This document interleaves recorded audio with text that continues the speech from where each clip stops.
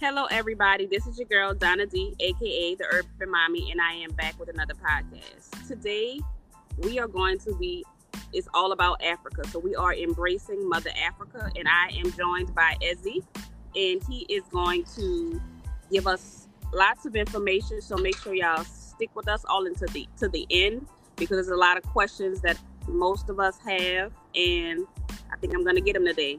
Welcome, Eze. Thank you so much. I really appreciate you inviting me on. Of course, no problem. Okay, so let's to get started. I always ask my guests to introduce themselves. So, who is Eze as a person? Okay, my name is. It is now. I legally changed my name once I connected to my ancestral roots. So it's Richard KweKu EzeAgu Akinyemi. And of course, Richard is English. It means powerful ruler. KweKu is from the Fanti and Akan tribes, but my particular one is Fanti tribe of Ghana.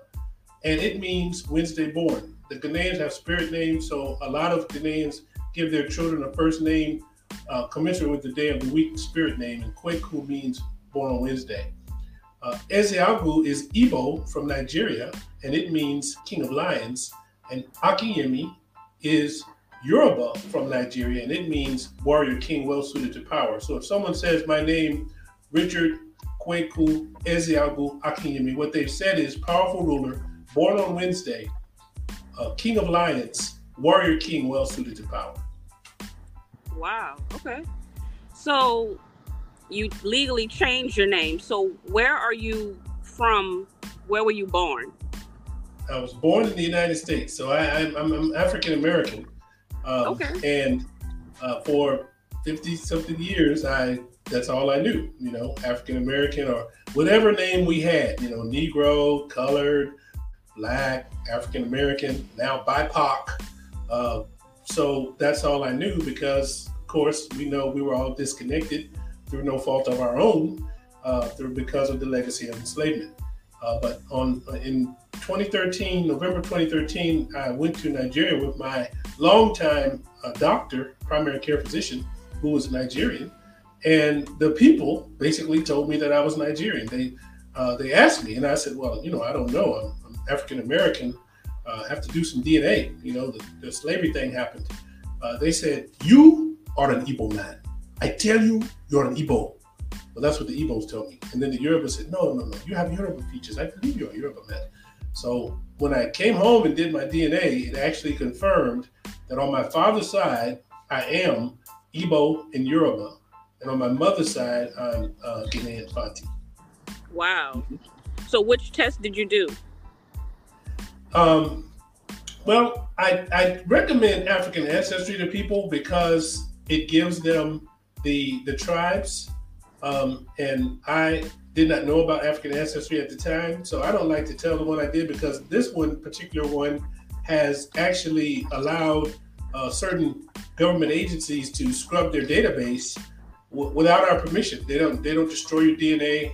African ancestry destroys your DNA, so that's why I recommend people go to African ancestry because they'll get what they really are, not just I'm so much percent of this country and so much percent of that country, which is nice, but it doesn't tell you the tribe, and you got to connect to the culture with the tribe. So that's why I recommend going to African ancestry for that. Okay. So what part of America did you grow up in? I grew up in two parts. I grew up in the north, and then we moved to the south.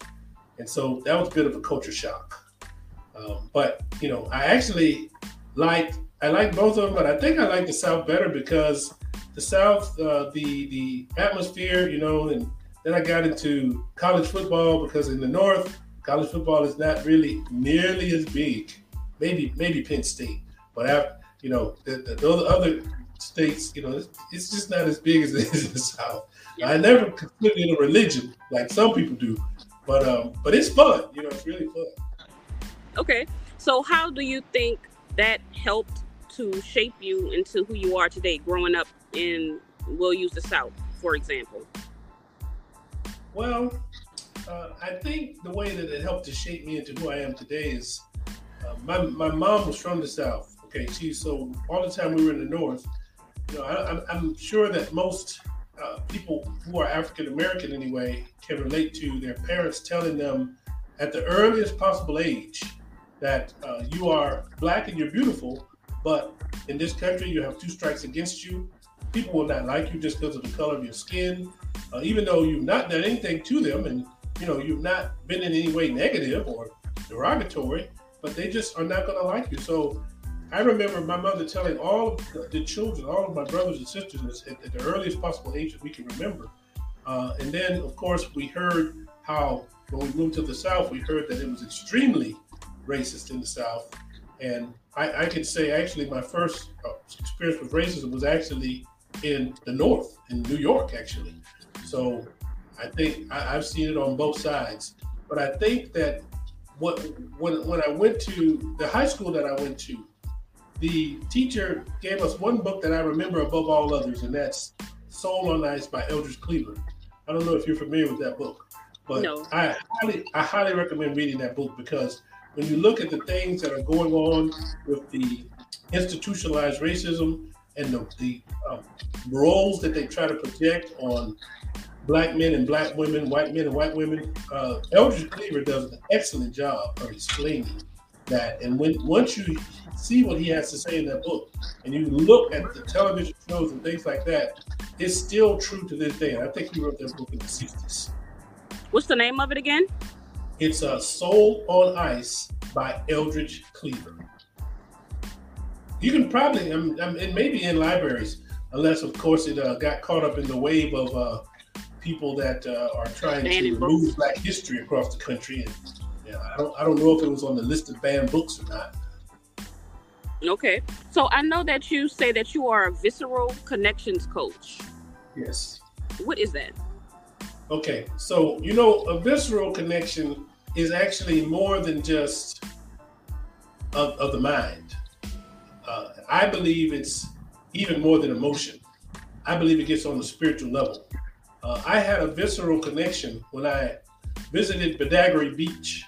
Badagry Beach in Nigeria it's a suburb of Lagos. Lagos is the biggest city in Africa and also the biggest city in Nigeria. And Badagry is the point of no return in Nigeria for everybody who's done a DNA and they say, or somebody told them that they have Nigerian or they look like they're Nigerian. Anybody that has Nigerian DNA, our ancestors were taken through Badagry. That's the last place that their foot touched the African continent, the continental African continent, because there's a little island they took them to, but I'm talking about connected to the continent was Badagry. And so when I got there, it was more than emotional.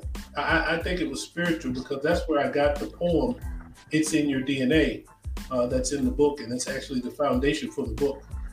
And so, with tears streaming down my eyes, of course you think about your ancestors and all that went through, because there's a slave relics museum there, and we got to see the chains and how heavy the chains were that they would put on their necks, and the fact that they had little things, even for little kids, that they would metal steel that would put on their lips, and they would show us how they had to drink out of this big half barrel that had these rugged edges, and they would only get allowed to drink once a day. And then they said some of them, when they were pressing in, it would cut their necks and the blood would go in, and they had to drink the bloody water. And so it was just so sad, hearing that, of course. But then it just, to me, it's another level. Visceral is on a spiritual level. I believe that just like you can pull out a compass and it always points to north, I believe the DNA in us has kind of a system like that in us, so that when my DNA got back to where my ancestors experienced that trauma, that even though it's been generations, it's still registered on the DNA. And I think that's when, because so many people have said they just have such a response that they don't know where it's coming from and things like that. And they've used the term, I think my ancestors were waiting for me. And, some people believe that, but I believe we brought them with us in our DNA. Okay, so where was that museum you said? It's in Badagry, Nigeria.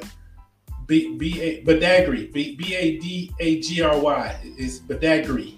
Badagry, basically. It's not Badagry, it's Badagry. And it's a suburb of Lagos. Okay. Have you ever heard about the Slave Museum in Boston? I have not, no. I believe it is Boston. I went to Boston and I didn't get a chance to go there, but there's a slavery museum there, and they actually have one of the slave ships. So you can go inside and you can see the way, how the conditions basically, to see how many people were laying on top of each other. So you can actually see that in Boston. I mean, this was years ago, but I'm sure it's still there. But and the Legacy Museum in Montgomery. If you've not been to Montgomery, I tell people all the time, I even tell international people, I said, when you go to the United States, you need to go to Montgomery to the Legacy Museum, because the Legacy Museum is the most detailed explanation of what we experienced, our ancestors experienced in the Jim Crow, enslaved, and to the Jim Crow, to the mass incarceration. It's really comprehensive. And I tell people, budget at least 4 hours for that. And then there's the only lynching memorial in the United States there also. And they have the names of everybody that they know that was lynched, the county that they were lynched in. And it's just so unique because the square rectangular metal that they have these etched into are actually hanging from the ceiling. None of them is touching the ground, kind of like the way they hang people's ropes. So they're hanging them from the ceiling to give you that same kind of idea. So it's very, very moving. And those are both in Montgomery, Alabama. Wow, and I never knew that. I never realized. I mean, I've been to Alabama several times. I think I even have family that live in Montgomery and Mobile, and I never knew that. So I'm glad you told me that, because I definitely want to go, and I want to take my kids, because, as you know, all this stuff that's going on with history, and they're taking it away. I try to, at least let my kids know so much, because it's going to kind of go back to the way it was before, when a lot of our history was oral history. So we have to survive. Okay. And you may want to do those two on different days, because I'm telling you, when you go into the Legacy Museum, budget at least 3.5, 4 hours there, because it's going to be overwhelming. It's going to really be overwhelming. Wow. Okay, yeah, because this summer we did the slave plantation in Louisiana, not far from New Orleans. So I did take them to a slave plantation so that they can see. I try to keep it going on. So earlier you alluded to the fact that we have so many names as Black people, with the Negro, colored, and first of all, what is BIPOC or whatever that is, and why do you think we have all of those names? Okay, so BIPOC is the new one, the new seat they want us to sit in. It's Black Indigenous People of Color, BIPOC, BIPOC. And I think the reason that we have all of these names is because we were violently disconnected from our culture and heritage. We remember Roots, the great story of Alex Haley and his family. And that was just such a wonderful story of how they, against all odds, maintained their African culture. We have been removed from our African culture. And so I kind of liken it to the full moon. When we see a full moon, it's beautiful. Songs have been written about it. And we all look up and gaze at the sky and just, are really satisfied to see it. But there's a part of that moon just as big as what we see that's dark, the dark side of the moon. And it's a great analogy for African Americans, because we have this rich culture that's been copied all over the world. Our jazz, I call our jazz American classical, because it's loved all over the world. We see people of all different kindreds and colors basically loving and playing jazz. But we have, even though we have this great, rich copy culture, there's another side to us that we don't know. Just like when I went to Nigeria and people were asking me, are you Igbo? Are you Yoruba? They were asking me. They ask you what people group or what tribe that you belong to, and of course we don't know. I mean, and there's over 47 million of us in the United States, and then when you add Canada, the Caribbean, and Central and South America is over 200 million. And that's not even talking about the other half of the world. Over 200 million of us that just like me didn't know. I couldn't answer it because I didn't know until I had my DNA done. So yeah, and so that I think that's why we have all of these different names, because we're the only Americans that have this are called by a continent. You see, Africa is a continent. There's 54 countries. Other people, you take somebody from Europe, we might refer to them collectively as European Americans, but when they refer to themselves, they say, I'm a German American, or I'm a Spanish American, or I'm an Italian American, right? Or I'm from England. So they identify with their countries, but we say African American, but yet the average one of us has not tried African food. Because we've been totally disconnected. So I'm telling people it's time to reject the lies of yesterday and to embrace the greatness in our DNA. That's part of the poem that God gave me when I had that visceral experience on the sands of Badagry Beach, the point of no return in Nigeria. Right. And I really want to do, I did the other test, the DNA test, but I really want to do the African one because I'm really curious to know, like, what I look like where am I really from? Like, where's my family? Yeah, yes, and when you go ahead. Sorry. I was saying so many different countries, and we even though some people say we all look the same, we look so different. We do. I'm really curious. I've even seen differences between the Igbos, the Yorubas. The Igbos and the Yorubas are two of the largest people group in Nigeria, as well as the Hausas. The Hausas, the Igbos, and the Yorubas are like three largest people groups that some call also tribes in Nigeria. But I tell people it's great to get, it's one thing to get the country test because at least you know more than you knew before. Okay, I'm mostly from Nigeria because I heard Shannon Sharp recently say that he learned he was 90-something% from Nigeria. And wow. I just tagged him on one of my posts to say, hey, Shannon, if you're Nigerian, then we might be cousins. But at any rate, I know there's a whole lot of us that are cousins actually. But the thing about doing the individual test is, like, when I found out that I'm Igbo and Yoruba, the Igbos have a particular culture. The Yorubas have a particular culture. Like the Yoruba naming ceremony. One of the things that's so great about the Yoruba naming ceremony is when a baby is had in Yoruba land, the village, the people in the village, they basically come to the naming ceremony, and each family will give something of value and then suggest a name for that child. Now, the thing that's wonderful is the name that they give that child, that family will call that child that, no matter what the mother and the father end up calling that child, that family will call that child that name. So I have a friend, she's actually the first female rear admiral on the continent of Africa and also in the nation of Nigeria. But she has 26 names and she knows all of her names. So that means there were 26 different families that basically gave her a name, and then when they see her, they call her that name. They don't call her the name that her parents called her. They call, unless of course sometimes they give the same name.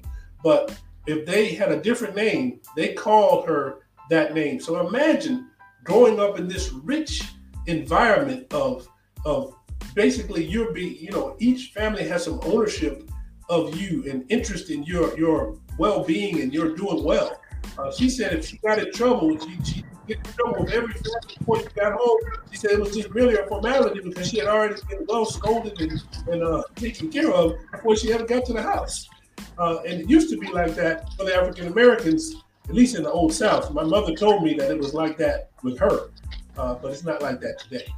No, that's basically probably where we got it takes a village to raise a child. That's probably where we got that from. It's in the DNA. Exactly. It's in our DNA. I remember maybe a couple of years ago, I actually have a video about it.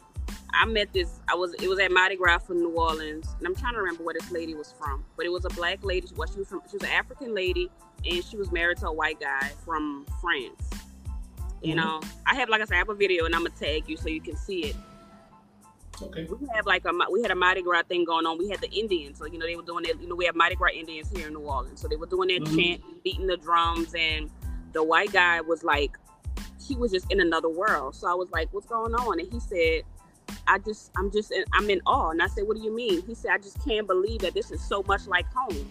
And I was like, I'm looking at him like, what are you talking about? He's like, that's my wife right there. And his wife was a black, was an African.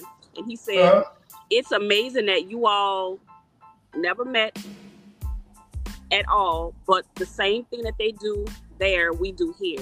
He said, it's just amazing. He said, I'm getting chill bumps. And it was crazy, like him telling me this story. And it's really sad too, because I have a white man from France that knows, well, luckily I'm pretty good with African-American history. I'm very, very good with slavery. But I mean, if I was an average black person, this man would probably know more about Africa than me.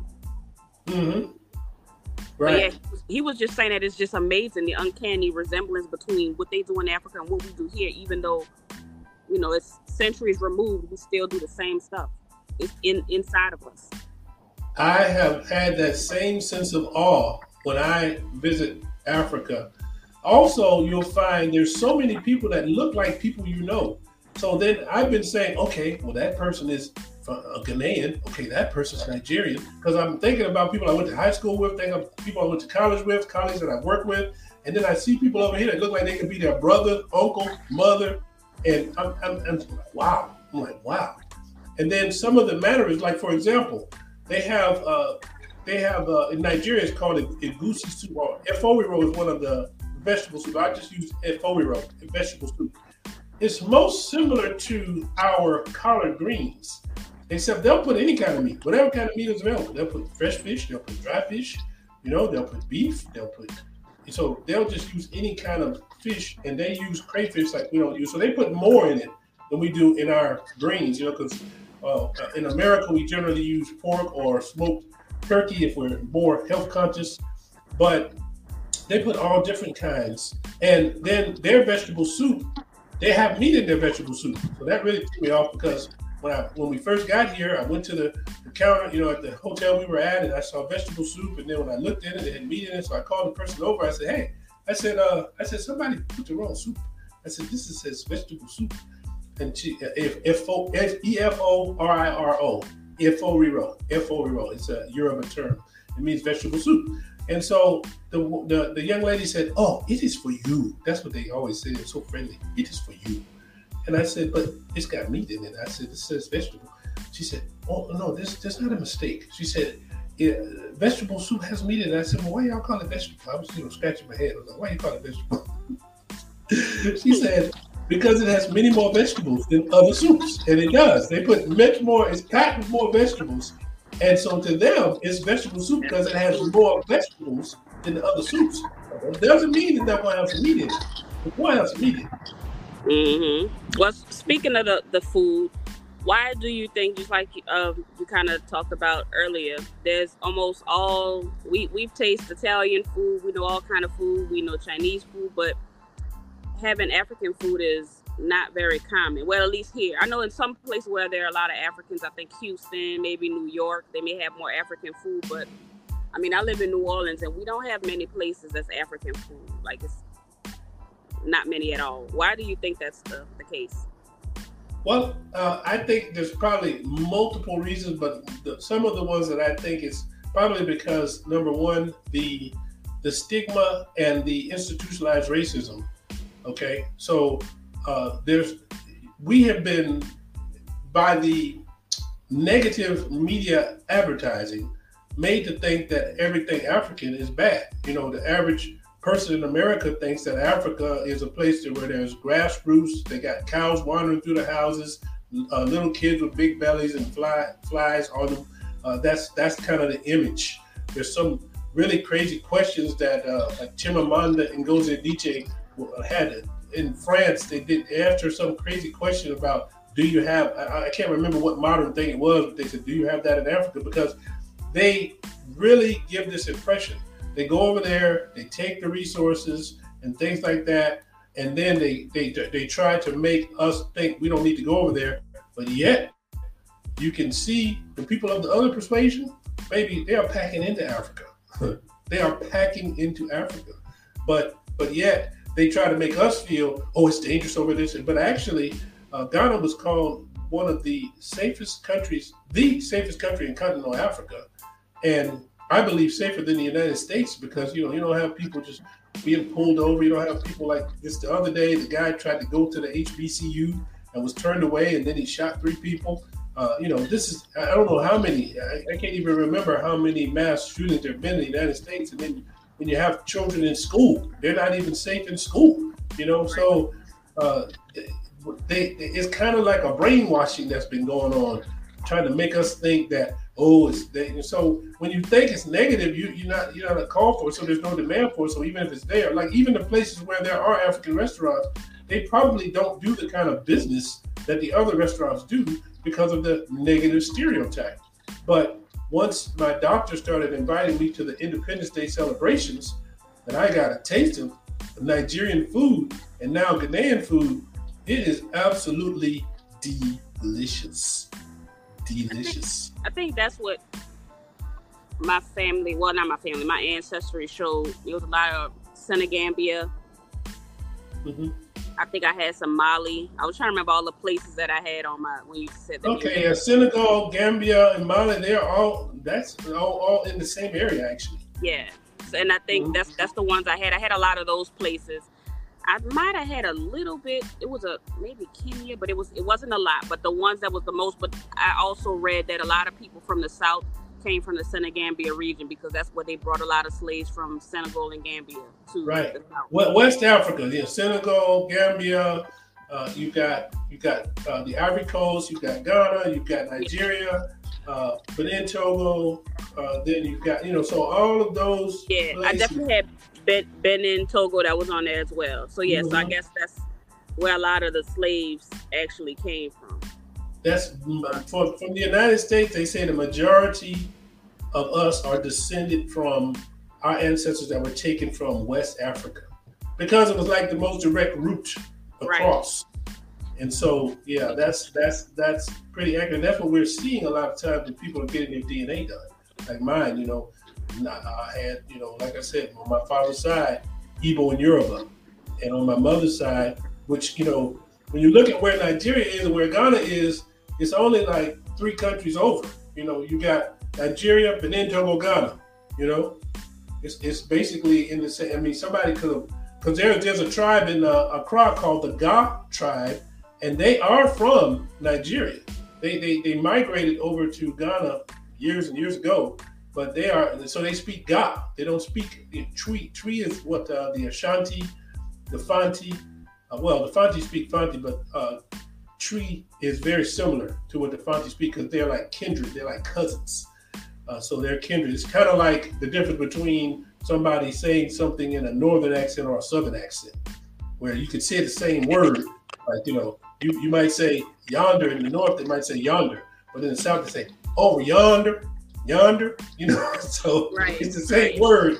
But so that's the Akan tribes, because there's a Fanti, Ashanti, Akweapim, and then there's one more that I can't remember. There's 4 Akan tribes that they're like cousins, but they are different areas of Ghana. The Fanti are like close to the coast, Cape Coast, and then the Ashanti, of course, are in the Ashanti region. They have regions in Ghana, not states as well. Okay.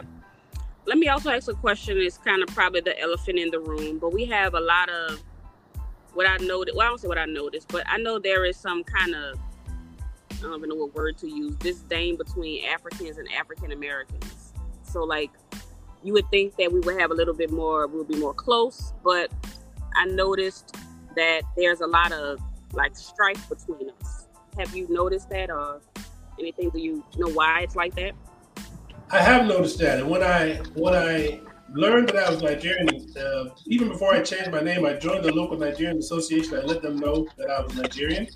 And actually, a lot of them said the same thing. I've heard African Americans say that, Africans don't like us, but I heard a lot of them say that they were trying to really reach out to African Americans, and they were rebuffed because they were telling them things like, "Oh, you're taking our jobs, you sold us, you didn't help us, and this, that, and the other."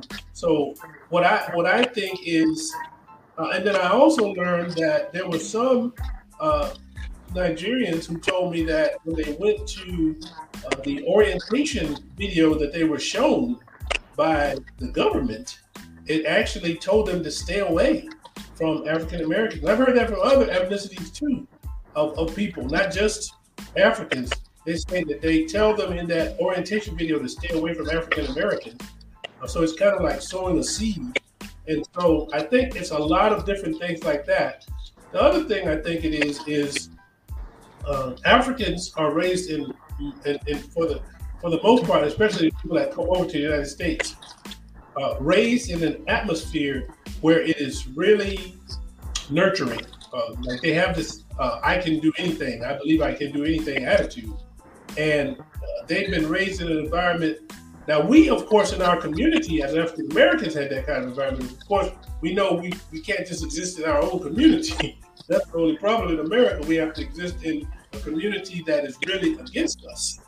And so you look at the difference between the environment that they were raised in and we were raised in, and I think you see it could be like a sociological study, because when you look at the mark, for example, the fact that they're just different things about the group. So I think all it's going to take is some open-mindedness between us, because what I've seen when Africans of not just Nigerians and not just Ghanaians, but Africans, could be Kenyans, could be Burkina Faso, when they find out that I'm one of the ones that was, I call us the hidden diaspora, and then have found my way back to my people group, they all rejoice. I mean, I have experienced joy from so many different Africans, knowing that, hey, you found your way back. You've changed your name. I mean, it's just like that. You did what? You changed your name to, because they're like, you're from America and you're changing the name to reflect the Ghanaian and Nigerian.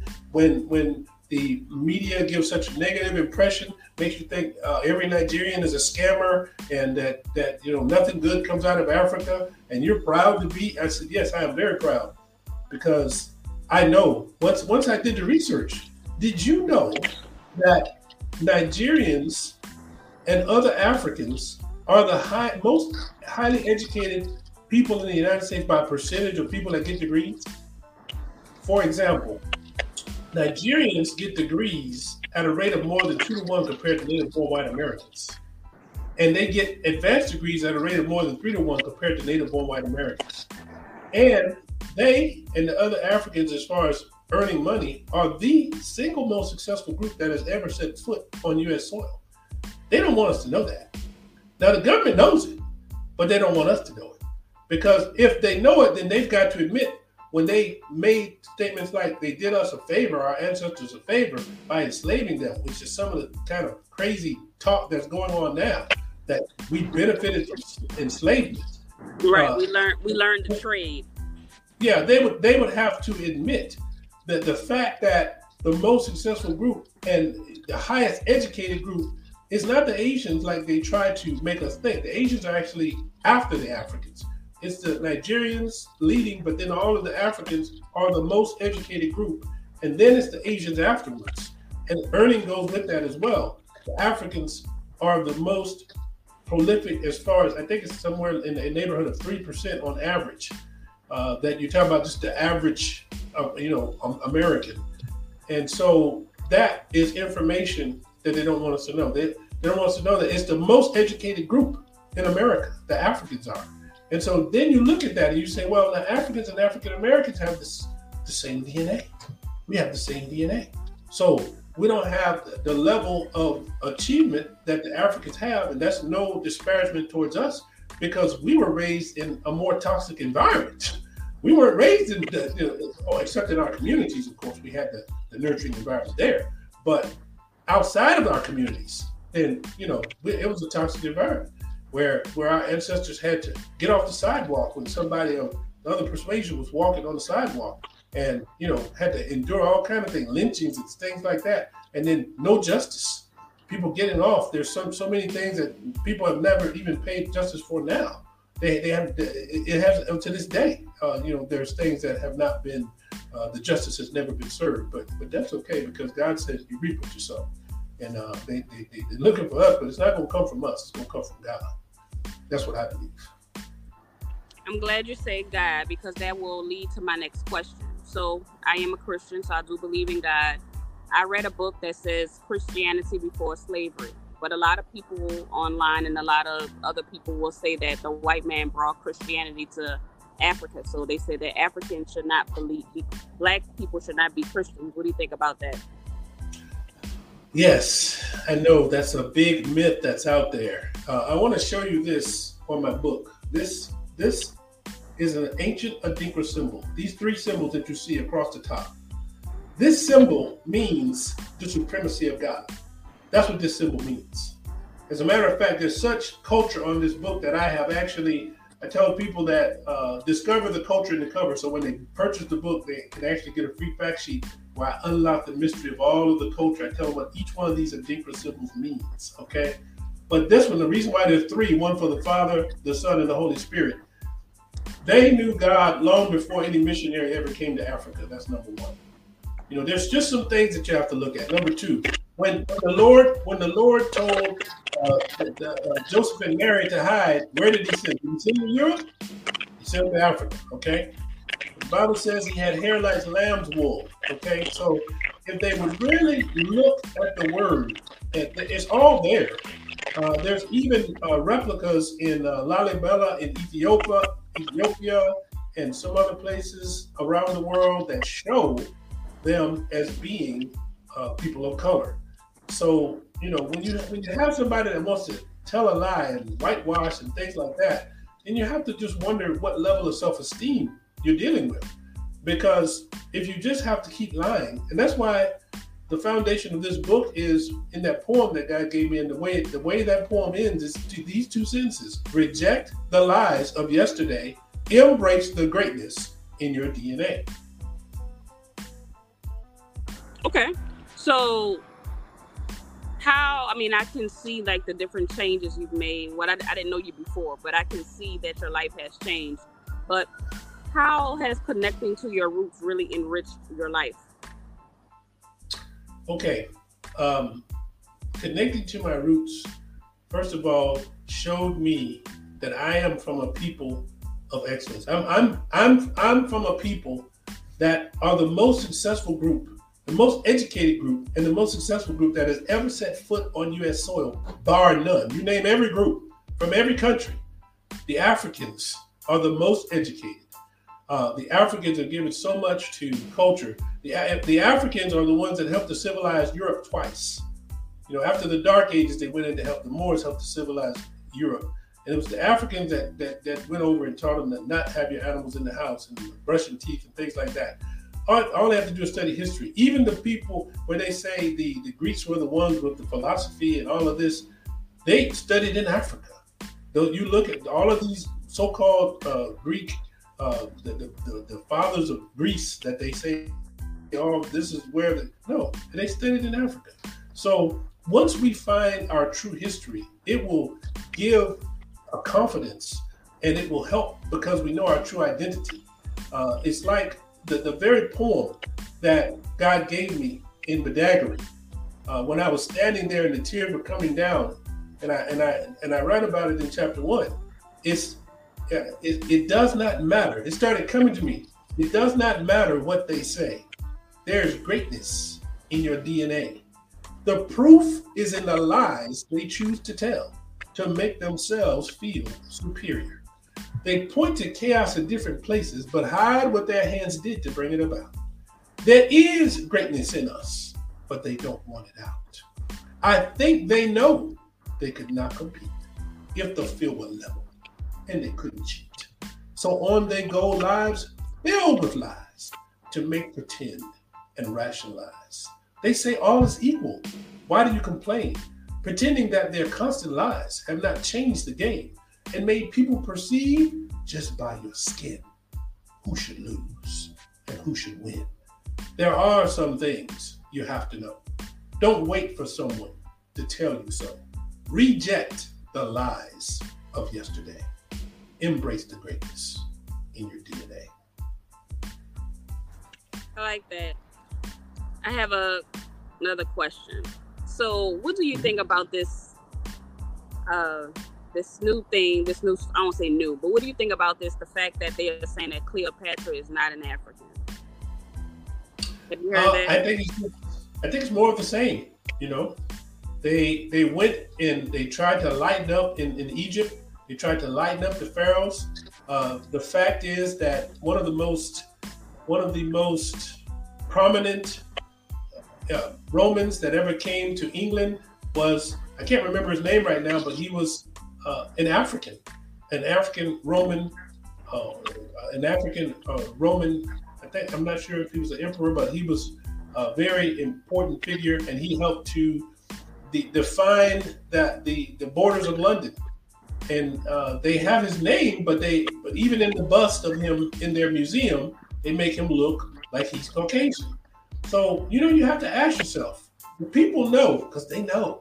If they know these things, but they keep on, let's pretend this, let's make them look white, let's make them this. You have to ask yourself about the level of self-esteem of the people you're dealing with. Because anyone with high self-esteem does not mind giving credit where credit is due. But if you have constant lies being told, you have to just question, where is the level of self-esteem of a people that would do that? Right. Like to go back to Cleopatra, she actually they said that her father was Greek, which is, I'll give it, okay, we can even say, even if we say she's mixed, we know when you're mixed with African, you're pretty much considered African. But the reason why I really believe that she would not believe, I know she's black, is that she had kids with Caesar, the Greek emperor, and he really couldn't even bring her back home. He couldn't bring her to Rome. And she actually had two or three kids for him. But that's how you know she's black, because he could not even bring her home with the kids. So he had to leave her there. That's how you know, because if she was anything else, he would have brought her home and she would be living in Rome for the rest of her life. But no, she had to stay in Africa. And then she actually had children for another Roman emperor after that in the same situation. They wanted her killed. In fact, she actually killed herself, but they wanted to take her back there and parade her around the town, and they did it to the kids. They were like these little half-breeds. They took them around the town and they were supposed to kill them. So that's how I know for a fact that lady was African. And she must have been extremely beautiful if all of these emperors wanted her. Right, that too. Yep. All right, so can you tell us a little bit about your book? Yes. Okay. So after visiting and after learning and doing the research and having it so change my life and enrich my life and my identity, so many people, I started going to events and things like that, and when I would introduce myself, the people would say, "Oh, I already know your story. I already know who you are." And so many people were telling the story. They said, "You need to tell this story because this is a great example." And I try to use the analogy of the wonderful thing about Roots was the fact that their family maintained their African culture throughout, against all odds. And it was just wonderful. And I remember when the miniseries came on, and we were just riveted to the television every night that it came on. But the only thing it didn't do is it didn't tell me how to connect to mine. So what I do here is I tell people how I connected, but I also tell them how they can connect. And even in the last chapter, which is called The Paperwork, I talk about what it took to change my name, how much I paid, some of the things that you're going to have to do. Now, it'll be different for different states and things like that, but at least it gives people an idea of if they want to do that. Not everybody's going to want to do that, but I'm just saying, if somebody that does want to do that, then it shows them, it's kind of like a guide for those that want to. And it kind of gives you an example of the kind of enriching that could really happen, the life transformation that could really happen in one's life if they choose to connect. Because like the full moon, we have that dark side. But once I found out what my ancestral connections were, then I lit those up. I lit up and so it's been endorsed by. There's back cover endorsements by Ron Dalton of Hebrews to Negroes, as well as the Honorable Abike, who is the chairperson of the Nigerians in Diaspora Commission, and some other authors who have given it really, really rave reviews. And when we first went on Amazon. From paperback, we actually were the number one in our category, and it was number one in our category, and it was also the number one new release. They had that on there for a certain amount of time when it first came out. It was, of all the books in that category, it was the number one new release. And I think my publisher. Oh, the other thing is, this is an all melanated work. The publisher, the author, the editor, the book launch coach, everybody is melanated. I used a Nigerian publisher, Wartall, which I don't know if y'all can see the little symbol right there. But and then these are ancient Adinkra symbols from Ghana, and we explained that. So it's really a book to it's a compelling inspirational story to help us, to encourage us to connect so that we don't have to. We can be like every other American. Instead of calling ourselves by a continent, I can say, I know what I am. I'm an American, Ghanaian, Nigerian. That's what I am. I'm not just African American, because African American is 54 countries. But I am an American, Ghanaian, Nigerian, because I know my DNA is from Ghana and from Nigeria. And so that helps to define us, and it helps our identity. It helps confidence. And then when you learn that you're from a people who are the most educated per 100, per 100 of them, they're the most educated in the United States and the most successful that have ever set foot on the shores of the United States, it can't help but give you a confidence and pride in your people. And that always confidence always translates into, I think it's improvement in every area of life. Not only job, family. Imagine what it will do for our children when we teach them the true history of who they are. I can't remember the study, but they said there was one study that showed that when our children are taught their true history, that their performance level is second to none. Second to none. Mm-hmm. I have another question, because I was wrapping up, but I just thought about something else that I wanted to bring up, because we kind of spoke about it before it started. I want to talk about hair. I watch Netflix, and I watch a lot of the African series, Blood and Water and stuff like that. There's another one I watch. But I'm starting to notice that there's a lot of Eurocentric hair stuff going on. So what do you think about that? Well, I'm glad you brought that up, because the most frequent comment that I make in social media is when I see one of our sisters with natural hair, especially if they've got most of their pictures on their profile that have the relaxed or the weave hair, and I see some braids or some afro or something like that, I zero in and I compliment that, and I usually say super dope hair day, super dope hair day. Because I want to encourage them, because we're in a society that even up to the current day, they have told us that our natural hair is unprofessional. Now, how could the hair that God gave us be unprofessional? No, it's a matter of perspective and opinion, right? And so I understand for many years, our women have had to keep the job or whatever, they have had to put the relaxer, they've had to put the weave, because they had to look more Eurocentric to be able to get the job, keep the job. And it's basically like the doll test. I'm sure we're all familiar with that doll test that they did many years ago, and they repeated it, where they gave black children and white children a black and white doll, and they said which one is good and which one is bad. And they said the white doll was good and the black doll was bad. And this just shows you how institutionalized the racism is and the implicit bias that Dr. Joy DeGruy talks about in her work. So that is the kind of conditioning. And this has been going on for more than 400 years.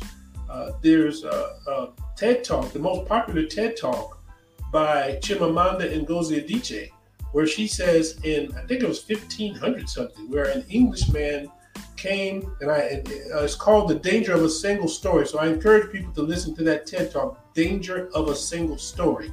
And I think it's the most popular TED Talk ever of all their TED Talks, The Danger of a Single Story. But anyway, she talks about how there's an Englishman, I think in the 1500s, that goes to Africa, and he says that that Nigerians were beasts, And he said there's a place where they don't have heads on their shoulders, but their eyes and their mouths are in their chest. Now, we, of course, know that that's a fantastical lie, okay? But why was he lying like that? I think probably to help them justify in their mind. You see the favor that we've done, even though everybody that they saw had a head on their shoulders. They're saying, oh, well, they come from a people that have their eyes in their chest, so we're doing them a favor to civilize them. You know, it's to help to appease the mind. So, and that was in the 1500s. So that tells you how many hundreds of years that there's been a negative stereotype about Black and African, and that is being so. Of course, people are going to want to try to, because the dominant culture is saying go this way, and you want to try to get a job, you want to be, and they tell you this is unprofessional, to be able to take care of your family. Our women have had to do that, and I know that they've had to do that. It's just now getting to the place where they're having the freedom to wear their natural hair and things like that. And so I try to encourage that as much as I can. And I even love your avatar. I told you I complimented you on your natural hair, and I love your avatar where you really show the natural hair, because I think our natural hair is beautiful. There's no one that can do with their hair what we do. And sometimes I see some of these people, these Instagram influencers, and when all they're doing is showing their beautiful natural hair. Some of them have so many followers. I said, wow. And all they do, take a picture or a reel, and they show their beautiful natural hair. They walk down the street with their beautiful natural hair, and then they got all of these likes. You know, all they do is natural, beautiful selves. You're telling the truth, because a couple of years ago, probably about 2 years ago, I went viral on TikTok. So we had millions, I think 2 million views. And all it was I got like 30,000, 40,000 followers, all because my daughter was brushing her hair, and it's curly. So she was brushing it, and then it would pop up and it would rise up. And they took the sound away from it. But on a video, my daughter said, she's like 7, and she says, my hair is alive. My hair is alive. Yes. And it just went viral, and everybody just thought, and I didn't even think it was that big, but everybody just thought that was so profound. She's like, my hair is alive, because it was literally moving. So it was like here, and then it crunched, you know, it was shrinkage, and then it went all the way up. Like it really was alive, and it was just amazing. And we had so many different views. In fact, she even made a little book, because everybody was like, you better make a book, you better copyright. Like they were really on it. So bravo. Yeah, that was it's called My Hair is Alive, and it was big. And then the thing is, my daughter, she had issues because she has curly hair, and she went to school with a lot of people with not curly hair. So as a baby, she would not let her hair be wild at all. She had to wear a ponytail every day of her life, because if I would let it loose, she would cry and say, this is ugly hair. I don't like this hair. And she was a baby. She was 2. And it's like, it's amazing how these kids pick that up. But that video kind of comes full circle, because now she's 7, 8, and now she loves her hair. The same hair she was crying about 4 years ago. So she's got a role model of a mother who is showing her natural hair too. You see, that's huge. My daughter, years ago, when I suggested to my now ex-wife, she wanted to go natural, I encouraged her. I said, yes, definitely go natural. And then my daughter said she wanted to go natural. So my daughter, she's now 22. She's been natural for like, I think she was 12. She's been natural for 10 years. Beautiful natural hair. But you see, I think that the fact that what you talk about, there's a hunger for that, because that is who we are. That is who we are. That is saying, hey, we are exceptional. Well, our hair is exceptional. And then you see other people, what we don't realize, other people are copying off of us. When they get that hairspray to make their hair stand up, our hair stands up naturally. When they get the hairspray to make their hair stand up, that's just copying off of us. When they, to make their hair stand up and not just look limp, right? To go into that tanning salon and get that darkness, or even one presidential candidate, he wouldn't get in front of the camera without, putting a little orange, around there. Make sure that you can tell from around the eyes that that's not really what he looked like. But he said, hey, I look better with a little color on it. So I tell people, don't stop listening to what they say. Just watch what they do. Look, they're most copied people on the planet. This is what I tell people. We are the most copied people on the planet. And you only copy what you admire. If you are copied, that means you're exceptional. But if you've had a 500-year negative stereotype, lies told about you, but they still copy you, that means you're super exceptional.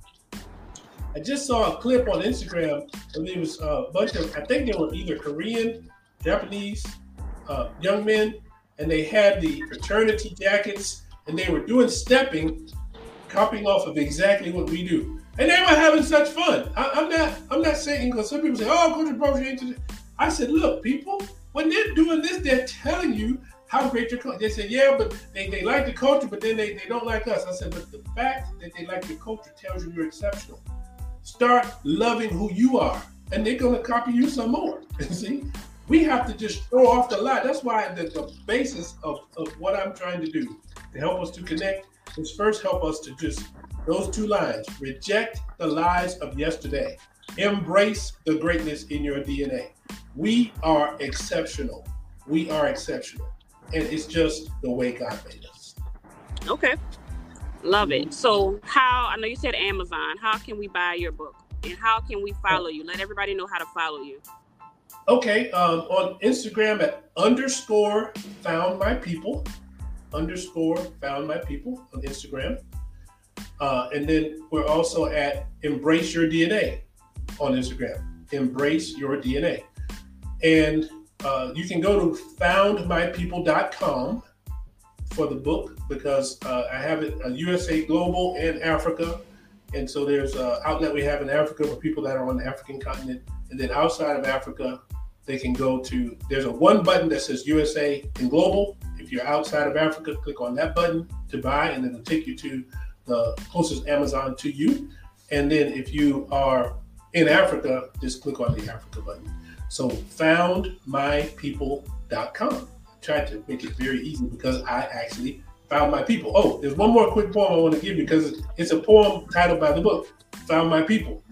I found my people. You can too. There's a people for me and a people for you. Like a door that you found in your house that is new, with elaborate furnishings, all belonging to you. A people who will welcome and make you feel new. I found the people for me. Now find the people for you. I like that. Okay. So, as we have come to the end, I ask a question to everyone. And that question is, if you can go back and talk to 17-year-old Richard and tell him something about what he is about to go through, what would you tell Richard? I would tell Richard to remember, because it was about that age that I read Eldridge Cleaver's Soul on Ice. And I saw over all of this time how true it was. I would tell Richard, pay close attention to this. There are lies that are being told about you and your people. You all are exceptional. You can do anything you want to do. It may be that you have to go east to Africa. I'm not saying that you can't make it in America. You can, but there's something about going to a place where you don't have the same kind of prejudice, even though there's challenges in Africa too. There's challenges anywhere you go. I'm not saying there's any place that's going to just be, all sunshine and rainbows. But, to know that you can go and not have to worry about, a policeman shooting you and just pulls you over and you got your hands up where everybody can see it. And they, I thought I pulled my taser out. I'm sorry, he's dead. It makes a difference. So I would tell I would tell him, go ahead, do what you want to do here. Start looking towards Africa. Visit, find out where you're from. Find out what tribes are in your blood, because you are from a great people and you are exceptional. That's what I would tell him.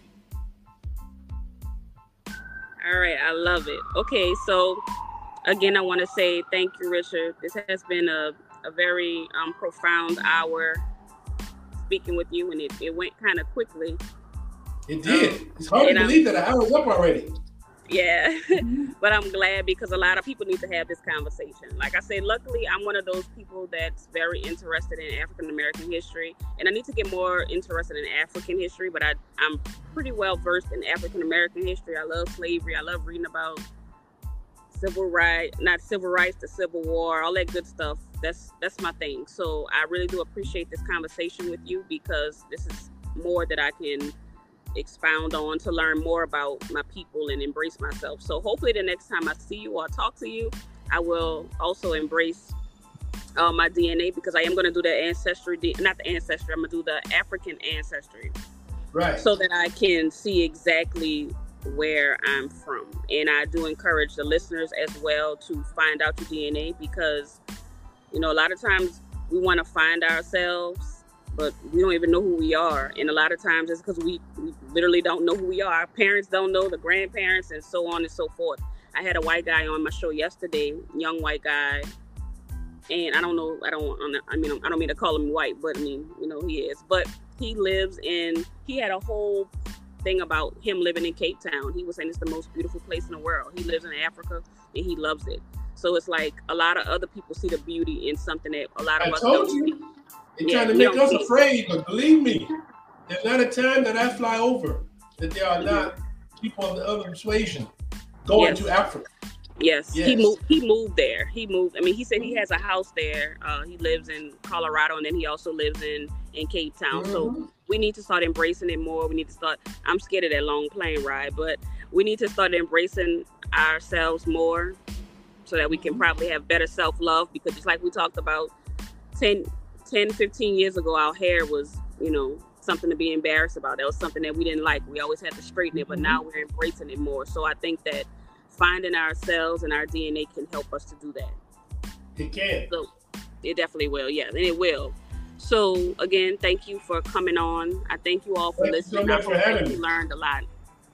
I hope that you all learned. Not you. I know you learned a lot. I mean, you've taught a lot. I'm talking about like the listeners. I hope that they listened and they learned a lot, and I hope that You taught me some things too. Really? I'm glad. Well, you told me about the place in Boston. Yes, Boston. In Boston, you know? There's another one in Memphis. Yeah, see. Then DC has you one. You told me about your video going viral where your daughter was just doing the hair. What I have. And I was telling you how, you see? And that talks about the hunger that we have to fully express who we are. And we need to know that we need to reject the lies. It's been lies. We've been lied to. It's time to reject those lies. Time to look in the mirror and tell ourselves we are exceptional. We are exceptional. I mean, we're not lying to ourselves when we say that. We are telling the truth. We're throwing off the lie. And we're telling ourselves we are exceptional because we are. We are truly, truly exceptional.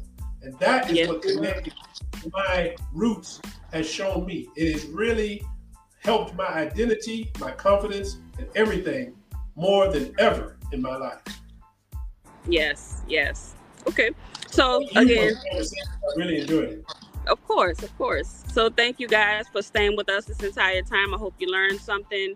Make sure y'all leave a comment and let Richard know that when you do find out where you're from, make sure you tag us, you send this information to us. Let me know. I'm really heavy on this. Like, I'm being serious right now. I'm really heavy. I'm so excited. This is part of my passion, is connecting those that are disconnected back.